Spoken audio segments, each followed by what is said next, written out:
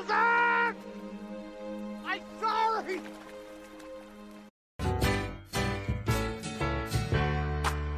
Welcome back.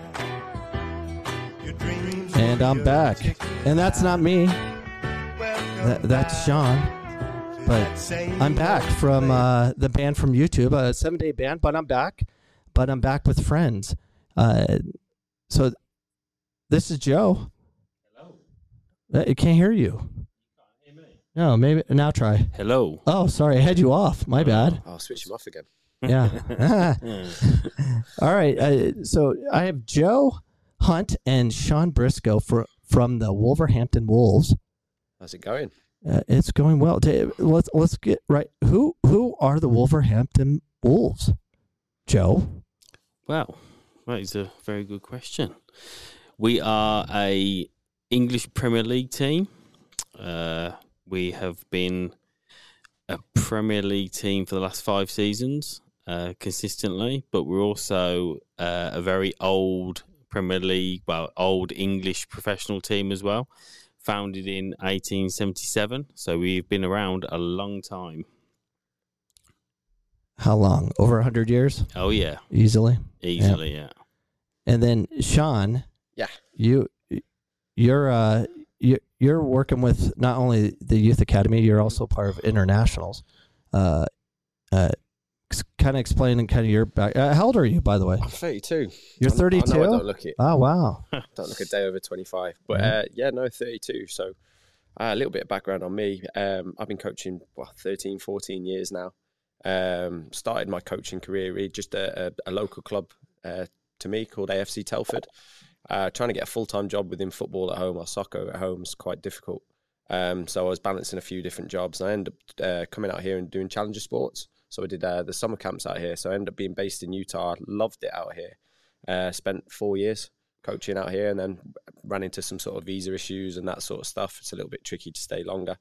And then went back home and got a job with Chelsea. So was with Chelsea Football Club for 3 years. And now I'm currently into my second year at Wolves. Well, welcome to the U.S. Yeah, I love it. Well, thanks for having us. We have to get to a sponsor. And looking to boost your business leads and sales with expert marketing automation, botsguy.com has got you covered. They specialize in automating social media, email, SMS, and websites tasks so you can focus on growth. Say goodbye to manual tasks and hello to increased efficiency, customer engagement, and revenue growth. Check out botsguy.com now to learn more. And the other sponsor, which is not really a sponsor, we have futsal at PC. So you want to play futsal this summer, you can. And you can go to co.coachcameron.com and learn more. You can go sign up. You don't have to pay right away. It's $400, very cheap. The cool thing about this is you can pick blackout dates, and you'll still get your 8 games plus playoffs. And during your blackout dates, we'll double up on the dates that you can play. So play soccer at Phoenix College, futsal when it's 115 in Arizona. That's probably what you want to do. But back to the show and back to our guests. So we have... That's where we're going on, by the way, Joe. Oh, wow. I need to remove my face here. Got his own website. And I have... We need to go. Big time. There we go. You guys are kind of offset here. I was trying to get you both in the camera, but... Just leave it on me. Yeah, let's leave it on Joe. All right, Joe, let's talk a little bit about you and kind of your past and where you come from. You mentioned you were in Aston Villa, which touches home with my family. That's where my in-laws were stationed for 3 years, and I caught an Aston Villa game as they got destroyed by Arsenal in 2011. But yeah, I think it was 2011 when I was there last. Yeah. Yeah. Well, I was at Aston Villa for 20 years. So I started in 97. And then I did various roles at Aston Villa. I think you guys call it recreational, but it was community football at the time at Aston Villa. And then during my time there, I did my qualifications, worked at various levels, worked with boys and girls, and then had some good good years there, good years. My final area was the women's team. So I was the manager of the women's teams for the last 5 years. And then I came out of Villa and had a nice 2-year spell out of the professional game where me and my family moved to Singapore for 18 months, where I worked as a technical director for one of the local academies. And then came home, and in 2019, I worked at Wolves, where I've got my role now, which is International Projects Manager. So basically, I oversee all of the projects we do internationally. Majority is in the US at the moment, but we also got partner clubs in South Africa, Tanzania, Australia. Potentially we're doing some work out in China as well, so we're quite global at the moment, which is a good thing. But yeah, my background is coaching. I don't do as much as what Sean does at the moment, but I have got a few coaching sessions left in the locker. I'm looking forward to seeing the Joe Hunt masterclass this week. Yeah, you'll see it, boy. Sarah Loftman says, love watching the explosiveness of the Wolves. Love it, Sarah. Yeah. So when you talk about the title of the show is identifying talent, and you guys are kind of in that business, Sean. Yeah. How do you identify talent from your perspective? Oh, I mean, defining talent is a tricky thing. I mean, every player is completely different. I mean, we look for talent from all sorts of age groups. So we start our journey with Wolves from under 6s. So we'll start bringing players in from under 6, but they'll sign their first contract with us at the club at under 9. So from under 7s and under 8s, they might be playing with us. They might be playing with Aston Villa and other teams. And then at under 9, they'll make the decision on what club they want to sign for. But with regards to actually, I mean, every player is different. We want to see at the young ages just, that little bit of magic, that little bit of spark in players. But at the same time, we're actually looking at potential athletes as well, because the physical side is important. And then it's obviously for good squads, you're looking for the blend of that. And then as we get older, sort of the pyramid changes a little bit, and we have our development centres as well. So even when you get to 9s, 10s, 11s, 12s, all the way up to sort of 14s, we'll have basically like a backup squad where we're looking at the next potential players to sign, because some kids they don't hit their sort of spark until later on. But yeah, no. So I mean, yeah, talent is it's hard to define really, but yeah. We look at it everywhere, especially in soccer, football. It's very complicated because in soccer, the every shape, size. I mean, some of the best players ever played for me are sometimes overweight, and undersized, and it's the craziest thing. But that's what I love about the sport, though. Anyone can play. So it doesn't matter if you're playing at the highest level. Like everyone has an opportunity to play football. Yeah, that's great. And as Sean mentions, it's about levels. We're fortunate we work at a professional football club, but within the professional football club, there's levels. So we've got our recreational program, and then from that, we'll identify players to go to our advanced centre. And then, as Sean said, then you've got development centres, then you've got our elite team. So you kind of got 4 different areas that we look for, that players have to hit certain criteria to be in those. Yeah.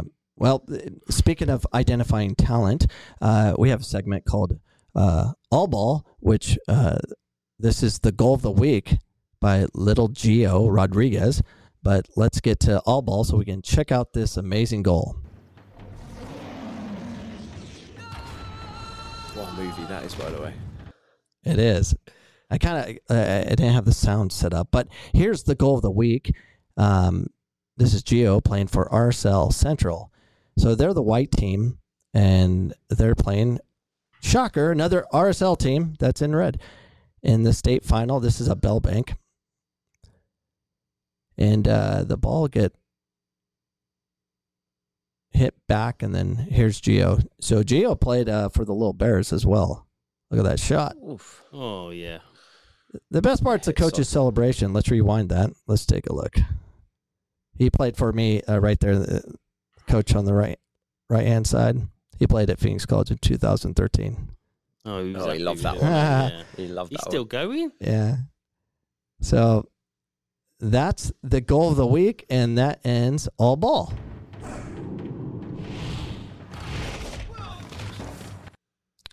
I don't think you guys were fully expecting this kind of setup here. No, it's brilliant. I got bored during Love it. COVID. It's very Yeah. professional. We love it. But yeah, it's the one thing we have here is we have a lot of talent, Yeah. and they're younger. They're 8, 9 years old. We have a ton of talent in the Hispanic community, but they kind of disappear as they get older, just because a lot of the top talent gets put on so many different teams. It's hard to find. So back to the identification process. Let's get your opinion on it, Joe. What's your perspective of how to identify talent? Well, as I said a minute ago, there's different levels to identifying the talent. I said we're very lucky to work at a professional football club where we can attract the better players to come and play for us. But there's so many different ways to look at it, depending on age, sex, in terms of what you need for your squad as well. I say I've been fortunate to work across both the female and the male game, and obviously there is different things that you would look for different players. But I mean, Sean's got a lot of experience at the moment with our under 10s at Wolves, but there's going to be a massive difference for what they would look for at 10s than you would at 16s. Yeah, because of the different profiles around it. Yeah, I mean, at the younger age groups, we've mainly focused on the technical side. So everything, we have our full set technical program. With the even younger ones, we're talking 6s, 7s. We sort of hone in on super skills. That's something that we just tend to use. So if you see a kid that's just an unbelievable dribbler, we bring him in and work on that and make sure that he knows that that's his super skill. And we try and sort of help develop that and obviously develop the other parts of his game, but not losing out on that bit of magic. So we've got kids now. I like that. You know what we do here? Yeah. So if you have the super skill of dribbling, they say, too many touches. Yeah. One touch only. Yeah. No. We hear that a lot on the sidelines, unfortunately. No, so we always say with our younger age groups, we want our teams to be with players that are 1v1 dominant. So if you've got a player that can beat a player, maybe beat 2, beat 3, fantastic. Because as you get to the older age groups, the game becomes more tactical. Sometimes you need that bit of magic to create a 2v1 situation. But like I see other academies, they limit the touches in the practices, and you play against them. They're great teams at under 10s, under 11s. They're great teams, but they haven't got that individual that can beat the player and give you that bit of magic on the pitch. And ultimately, we're working with the individuals, not the teams. So it doesn't really matter if we have the best under 10 team in the country. It's all about that individual player making it to the first team, which I think people forget about. And as you said, you don't want to be knocking that skill out of them. You know, they're not robots, and you don't want them to be just pass. You know, they've got to hone those, as you said, super skills. You want them to continue doing that work with it. And as coaches, we would then add to it. But, you know, as Sean mentioned, we get under 60s at the moment. I've got a 6-year-old boy at home who is not really into football at the moment, but I've seen some of his friends, and for a 6-year-old, they're decent. They can play, but Get them in, mate. Yeah, exactly. Well, you've got one of them in at the moment, so Yeah, it's shocking how much talent is here at age 6, 5. Like they can do rainbows, they can juggle. It's insane, and then they start getting on these teams of tactics. Yeah. Tactics. And everyone's looking for what's the best club. Where should I move now? Can I make it to this acronym or whatnot, versus just be good. Keep developing yourself. Pick a coach that will develop you to the next level. Don't pick a club. Not in America. You can't just pick. You have to pick a coach that's going to pay attention to that. So we have a question. This is from Zachary Brennan. It says, a 12-year-old girl is a midfielder, not quite an ECNL finished product. How does she develop to get to that level? So, how familiar are you guys with ECNL? So when I was out here, I think I had that conversation with you the other day. There's all these different leagues and stuff out there. There's ECNL, DA, MLS Next. There's all the different ones. But from a sort of midfielder point of view, I mean, we just look at it from the four corners. So you have to be very talented in the physical side, massively. You've got to have an engine. So a centre midfielder, and I think it's the fullbacks, they do more running on the pitch than anywhere else. So being able to get up and down the pitch is really, really important. And for me, a centre midfielder is just a range of passing and being creative with your passing as well. So being able to put disguise on it and being able to switch the ball from one side to the other, right foot, left foot, probably the hardest position to play, I think, centre mid. Yeah, I mean, just from that question, as I said previously, I had experience with the female elite section when I was at Aston Villa. And at that age, under 12, I remember we had 2 girls at the time that could both play centre midfield very, very well. One was more defensive, one was more attacking, but they don't play there now. Yeah. So one is a centre-back, very, very good. She plays at Manchester United in the Super League 1. And then the other one is a forward playing at Southampton. Yeah. So she may be midfield now, but is she going to be midfield in 6 years' time? Yeah. One thing we do at the academy as well is make sure the players play multiple positions. Yeah. So we don't just say under 10, even under 12, you're a centre mid. We've got an idea on where they're going to be in the future, but they've got to be adaptable. Because again, like I said, we're working with the individual. Maybe when that player gets older, they might go on loan and have a completely different role to play. Yeah. So being adaptable is really, really important. But again, from what we were saying earlier about super skills as well, if she's got something that she's great, make sure she doesn't lose that. Yeah. And I think being adaptable is huge in the modern game. Massive. You need players that can not only play 1, 2, potentially 3 positions. You look at the modern day player, they can. Yeah. Let's talk a little bit about goalkeeping. How for me, I'm 5'6". I'm like, if he's 5 aside, I'll be all right. Well, let's talk about the development of a goalkeeper in the youth in the UK or the Wolves academies. How important is it for the goalkeeper to start developing their ability to handle the ball with their feet and distribute? And how do you do that? How do you start developing the goalkeepers at young ages to be able to get the ball, the repetition in games? Yeah, I mean, playing with your feet is the most important. So I was talking to some of the goalkeeper coaches about this the other day, and it was a stat that I hadn't heard, but 70% of what a goalkeeper does is with their feet in a game, 70%, which I didn't realise.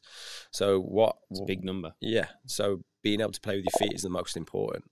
So I was talking to them about what they do for recruitment, and obviously physical is one, which you can't coach physical. So we do look at potential heights and stuff as goalkeepers. And then the second one was footwork. Things like technical with obviously handling and shot stop and everything. They said that's the easiest to coach. But being able to coach using your feet, that's the most difficult. But again, we do lots of practices within our training sessions. We make sure the keepers are included with everything. They'll get their individual training with the goalkeeper coaches, but when they're coming into our practices as well, we give them so many opportunities to use their feet. Yeah. As I said, we are fortunate at Wolves that we have got specialist goalkeeper coaches to work with them. But 10 years ago, when I was coaching, we didn't have that. The goalkeepers were in with us. And again, another female player who's actually at Brighton now, she used to train with the outfielders for literally 90% of the time, and her footwork was unbelievable. She could play, every time the ball went into her, she was comfortable at playing out. She was comfortable at clipping it long, and I think that it's a massive thing for the goalkeepers these days. You look at the best keepers in the world. You look at Edison. He's frightening, isn't he? Well, you look at like David De Gea. I know he had a stinker yesterday, but he trained as a midfielder. Yeah, he didn't turn into a goalkeeper until a lot later into his career. And I suppose it depends on the environment here. If you haven't got a goalkeeping coach and you've got to do it, then you've got to prioritise the time with their feet, haven't you? Yeah, and I think, like you said, we're quite lucky in the fact that we have goalkeeper coaches and stuff. But out here, if you're not sort of lucky enough to have that, there's an art in making sure that your goalkeepers are included in training sessions. So if you're doing a finishing session and stuff like that, just try and be conscious of what you're giving your goalkeeper to do afterwards. So if the goalkeeper catches the ball, instead of that just being the next repetition into the next part of the drill, give them a target to hit or something afterwards. So I like to use mini goals. So if they do receive the ball, then they can put the ball down on the floor and try and hit targets and things like that. So I used to love doing possession drills where you had to the target areas was the goalkeepers, but you could only play into their feet, and then they've got to play out, bounce out, and they've got to bounce out. As simple as that. Well, we have I have a question about influence on the sidelines when it comes from parents and spectators, especially in the youth game. What is your how is it over with your academies? I don't even know if you have parents on the sideline as much as we do here in the States. What are we looking at over there as far as parents influencing things? I mean, over in the UK, I would assume you guys are more educated about the game. So a lot of our parents aren't educated, so it brings a lot of frustration and a lot of anger on the sideline. So you guys deal with that much with sideline influence? And if you do, how do you deal with that? Yeah, I mean, we have different challenges, I suppose, than over here. Obviously, over here, you have the pay-to-play model. So I think parents probably have a little bit more of an influence because they're paying a lot of money in a lot of clubs to play. We, obviously, from our point of view, we've got kids that are coming in that are being told by their parents and things like that they're going to be like the next star. They already think that they're going to be professional footballers at the age of 6 or 7. So that's the sort of challenge that we face. But we do parent education, which is great. We're quite lucky where we actually have a balcony. Like when we're doing training sessions, there's a balcony area, so they're a little bit further away. But we encourage the parents to encourage the kids. We want to hear cheering. We want them to sort of motivate the kids, but we don't settle for any sort of coaching from the sidelines, if that makes sense. There can't be any instructions from parents, because what they might be instructing is completely different to what we might be coaching. We might be working on passing, receiving that week, and we actually want to see them pass and move the ball a little bit more. But you've got a parent that's telling them to dribble from the sideline, or other way around. You might have a kid that we're working on dribbling and turning that week, and he's trying to improve on his dribbling, he's trying to do a skill, and you've got a parent screaming pass from the sideline. Yeah. So, we try and limit that. I think the big thing you said was the education piece. Yeah. So I'm pretty sure there'd be code of conducts for the parents that they would go through before the season starts. Yeah. And it's them adhering to it. I mean, I'm fortunate now to have 2 children, so I look at it now from a parent's point of view and a coach's point of view. Yeah. So my little boy, then he goes to football. He's not the best player in the world, but he likes going and he likes running around. But I don't put any pressure on him. Yeah. So when he comes off, I'll ask him 2 things. 1, did you enjoy it? And 2, did you learn anything? Yeah. And half the time he says, yes, I loved it. And then he can't remember what he's done. Yeah. It's simple. But I know there's other parents there that are just putting so much pressure on the players. And if you the big thing for me is the enjoyment. Oh, as a coach and a parent. I remember doing it was sort of a parent-player workshop out here. So we did some coach education when I was in Utah. And I always remember just the one line that the guy said, I think his name was John O'Sullivan. He said, as a parent, all he said to his kids was just, I love watching you play when they got in the car. Because that's the one thing that we can't control. Yeah. Is obviously when we're there, we can see what the parents are doing from the sideline. But as soon as they get in the car and that car journey home, we obviously lose control. And like I said, a lot of these parents and stuff at home, they see their kids they want their kid to become a professional footballer, sometimes more than the actual kid does. Yeah. So the amount of pressure that comes from them. So yeah, it's really important that we educate them and just like make it as enjoyable as possible. Yeah. The education piece is massive, and even on our pay-to-play activities like our soccer camps, or even we will sometimes have to speak to parents because they're, like Sean said, they're shouting instructions onto their child, thinking they're helping them, but they're not. They're actually completely opposite to what we're telling them. I had one the other week. A kid he went through on goal. We were playing against Man City, and he went through on goal and just had one of the parents scream "shoot" as loud as they could, and the kid just panicked. And I was like, I just looked up at the balcony, stared at him, I went, he knows what to do, and like they just get. No, just over into it. Yeah, it's it. But one thing we did again when I was in Utah was we did a parent sort of education session where we actually had parents playing a training session and the kids stand on the sidelines and they pretended to be the parents and they were grilling their parents as they were playing.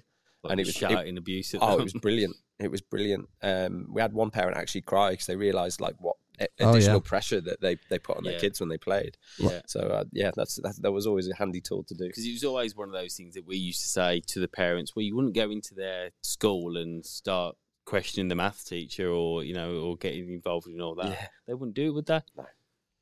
Well, let's move on with the parent abuse on the sideline. Yeah. A lot of it's education. So we're going to watch this mom kind of lose it and kind of evaluate her lack of knowledge. No, I just asked her. Get him off the field! Oh, okay, because your coach has been watching it? Use your hands, okay? Use your hands, they're not calling it, it's okay? You gotta get that kid off the field! Number 9, the one that's been throwing it the whole time! Oh no, That's a lot to unpack there. yeah. So, and we have that here where the parents just don't know the rules. They're like, oh, they're using their hands. Well, Yeah. you use your hands. Yeah. It's a Yeah. physical sport. Yeah, it's a very physical sport, and the parents get so upset. Like, if at the next level, every level you advance, it's going to get more and more handsy. Well, the next level, and also age groups, as you go higher and higher, like we saw today at the tournaments, Oh yeah. you get to open age, and it is very aggressive, very physical. Yeah. If you don't like being kicked, it's not for you. No. That's facts. But we have that on the sideline all the time. We got parents that get so emotional. And I remember there's a parent whose son is a goalkeeper, and there was a PK called against their team, and parent was all upset. And I said, "Stop!" I'm like, "You want as many penalty kicks as possible when your kid is 14 years old. Yeah. You want this. This is huge. This is how else are you going to learn? You're going to wait until you're in college to experience a penalty kick? You should be grateful." And then she kind of changed her tune and understood what I was saying. But that you need real reps in games. Oh, And definitely. they're denied all the time by these parents that just lose because they have to win. Yeah. Oh yeah. Have to win. Yeah. As we said, in England, it is getting bigger and bigger. We had some guys come in from Parents in Sport, was it? Yeah. And they were very good. They go into the real detail around it and try and support the player and the parents. And I think like we said, the education piece is absolutely huge. Yeah, there's lots of resources for it now. I think it was Changing the Game project. That was one that we did when I was over here. Like I said, we had those guys in the other week at Wolves. They were very good as well. There's access to it. There's webinars and stuff that you can put on for parents and everything, but you've got to get the buy-in from the parents. That's the key. Some parents just don't want to hear it. Yeah, the education can never stop, and it's ultimately, in my opinion, it's up to the coach to make sure you have control of not only your parents, your players, and everything that's there. And it's very uncomfortable, but if you're not willing to do that, it's going to ruin the game, and it's going to create players like this. So I have a video of a Food City brawl, because it's a Food City weekend, and you guys were there. Yeah. And I'm sure you saw a lot of this, and. When you have moms yelling at the sideline about "Don't touch my son," this is what they become. G, don't swing. Hey, bro, G. Come on, guys, break it out.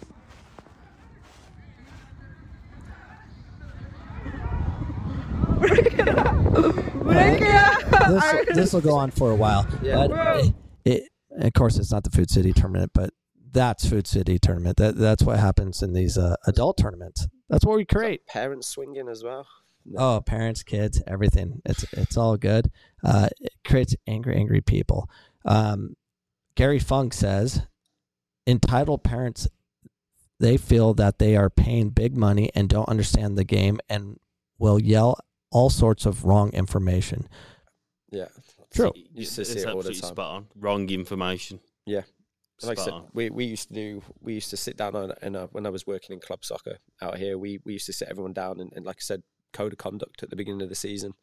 This is what we are as a club. This is what we do. And if you don't agree to it, then maybe this club isn't for you.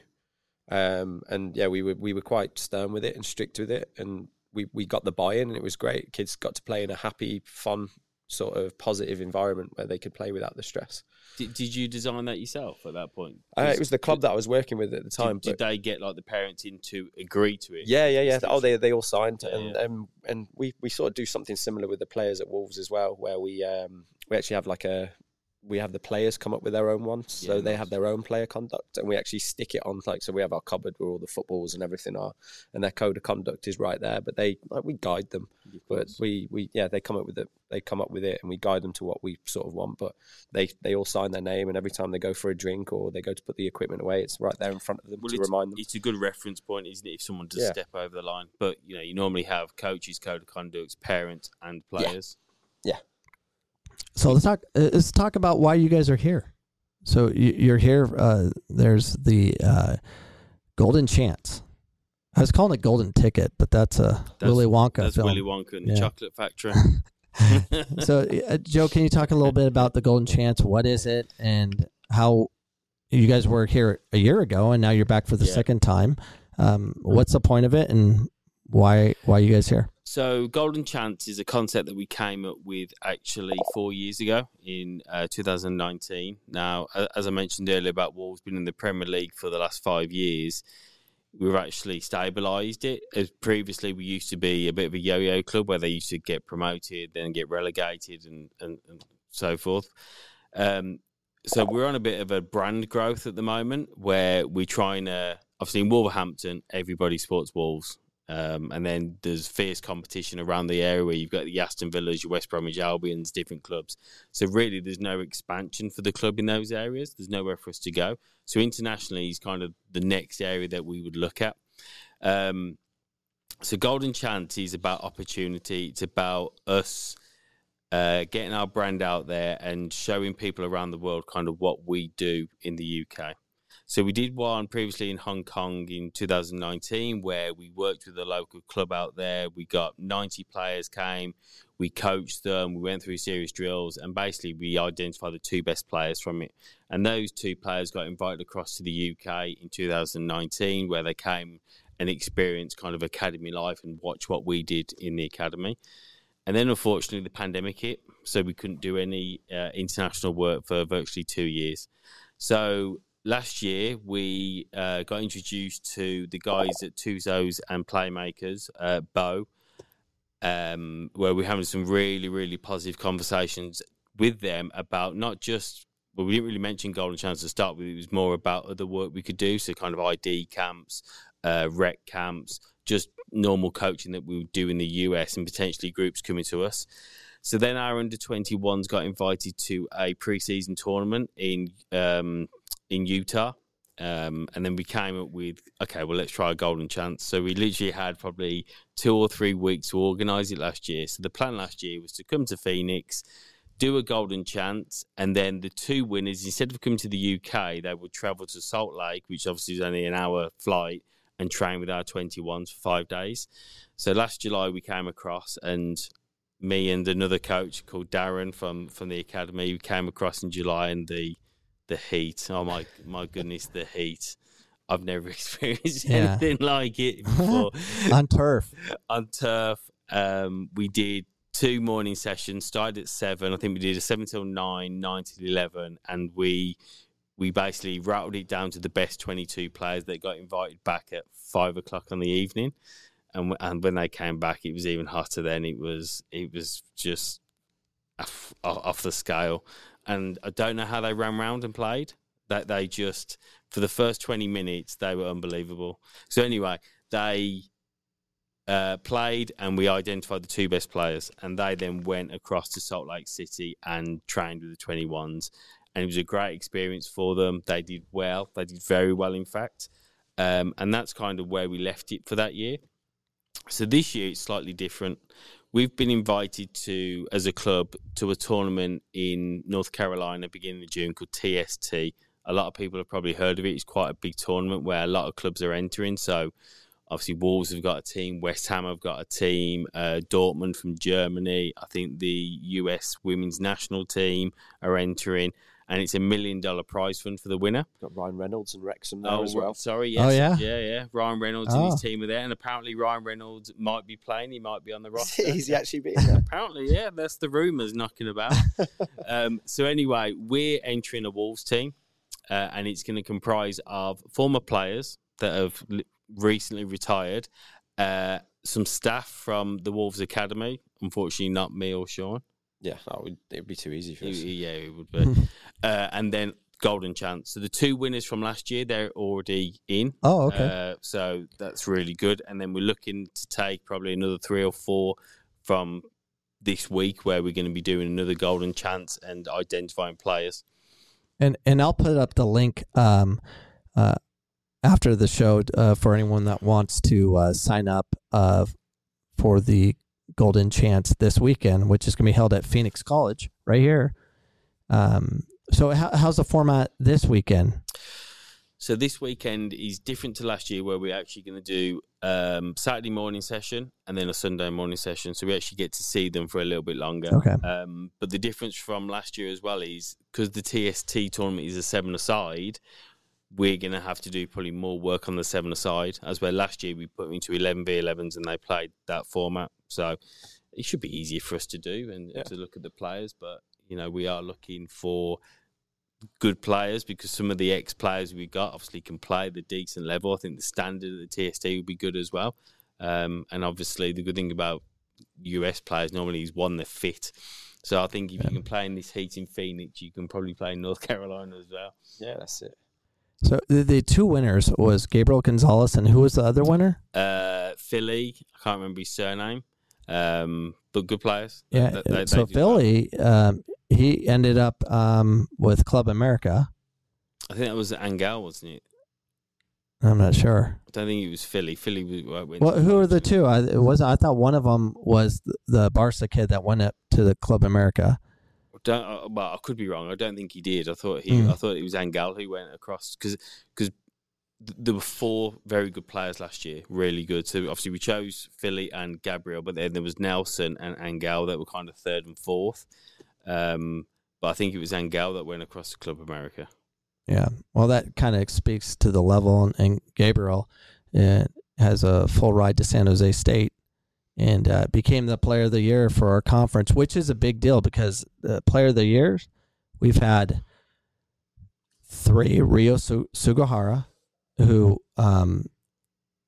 ended up going to Hawaii Pacific, but a talented player, All-American, and then Joel Sangwa, who starts for Akron University right now, and he's having offers in Europe right now after he finishes his senior year, and then Gabriel, who's going to San Jose State. But yeah, it's a coveted thing to become player of the year here, because there's not many get it. Yeah, and to be fair to the 2 boys, when they went and trained with the 21s in Salt Lake, they were good. They handled it very, very well. There was just little details that you could tell they didn't have. So, for example, Philly, he was very good technically, very good on the ball, very clean, moved it really well, a good range of passing, but he didn't have the physical program, as where you could see some of our boys, they've literally had a physical program. I mean, how long would they have it for, Sean? From under 10, well, under 11s really. Yeah. So you could tell that ours were physically better. And then Gabriel, to be fair to him, you can tell what he is. He's a natural goal scorer, but sometimes he was a little bit rash in front of goal, where his composure wasn't there. So that's something, we tasked them with going away and working on these kind of areas of improvement. Yeah, I'm curious how Gabriel is going to do this go around. First, you guys seeing him again, because he was coming off a pretty serious injury, and he was only like a month cleared before that. I'd heard. He'd had a few, hadn't he, over the course of a few years. Yeah, well, one major one, but the required surgery, but usually takes a year beyond that. So, well, what we saw here last year at the trial, he was head and shoulders. He was very, very good, and you're obviously saying he was only probably about 20%. Yeah, there's levels, but that's very few make it to the next level, because it is a whole mind trip. So, trying to figure that out. So how do you back to identifying players? So you guys were at Food City, just kind of checking out what's going on there. How do you identify players from, say, 17, 18, 19 years old versus a 9, 10, and 11-year-old?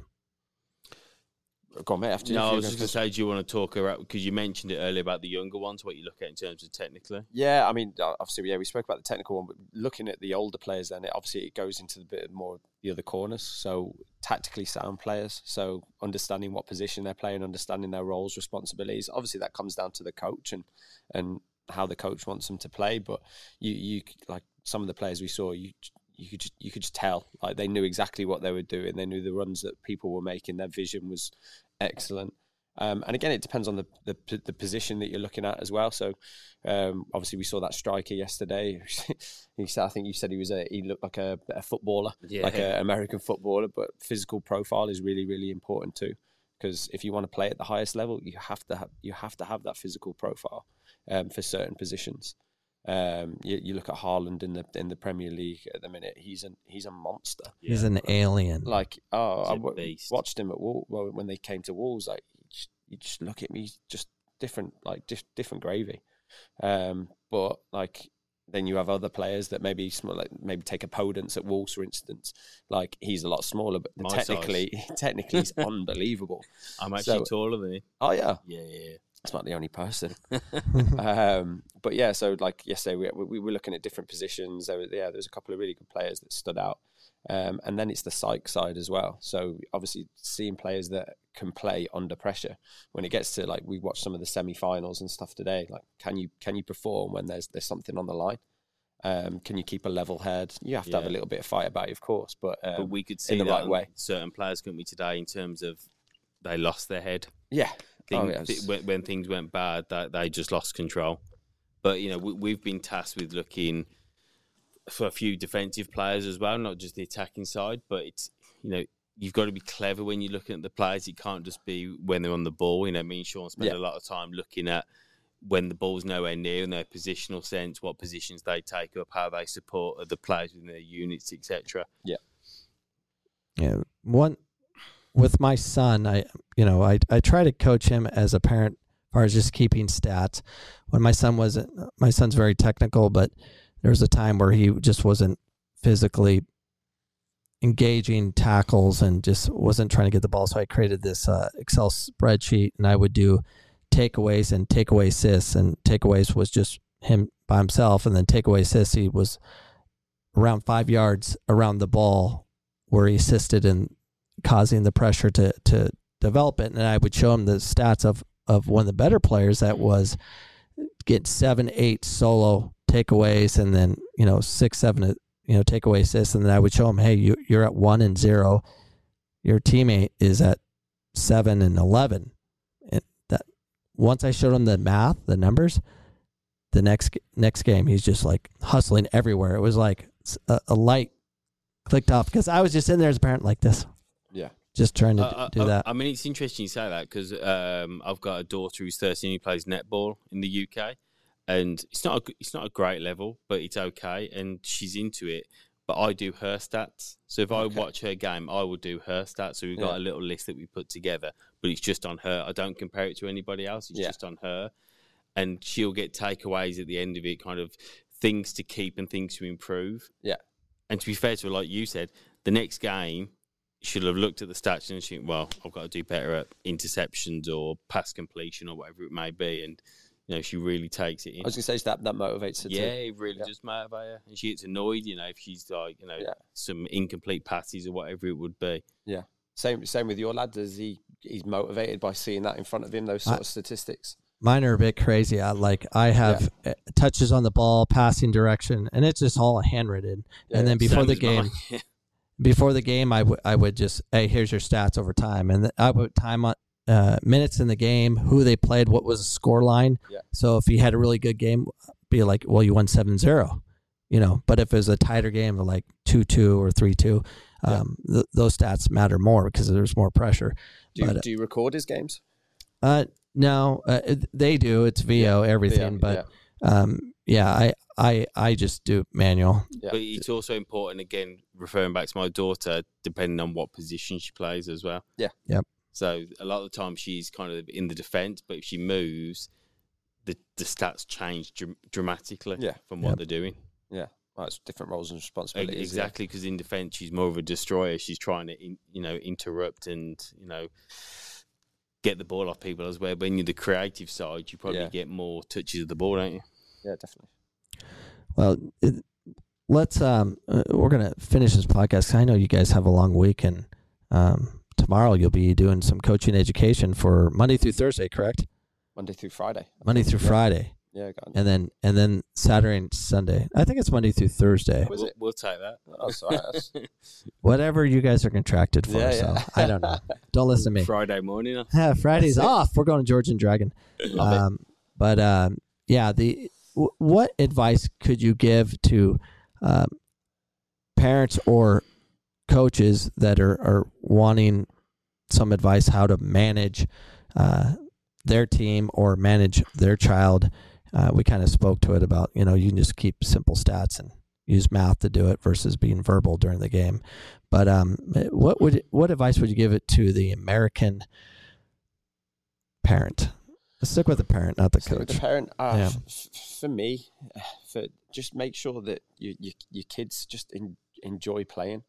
Everybody's journey is going to be different. Obviously, you might be playing sort of recreation soccer, you might be playing club soccer, you might be in a pay to play, you might get scouted for an academy, but the enjoyment level's always got to be there. And for me, a huge one for me as a coach and a parent, emotional intelligence. You've got to understand the kid.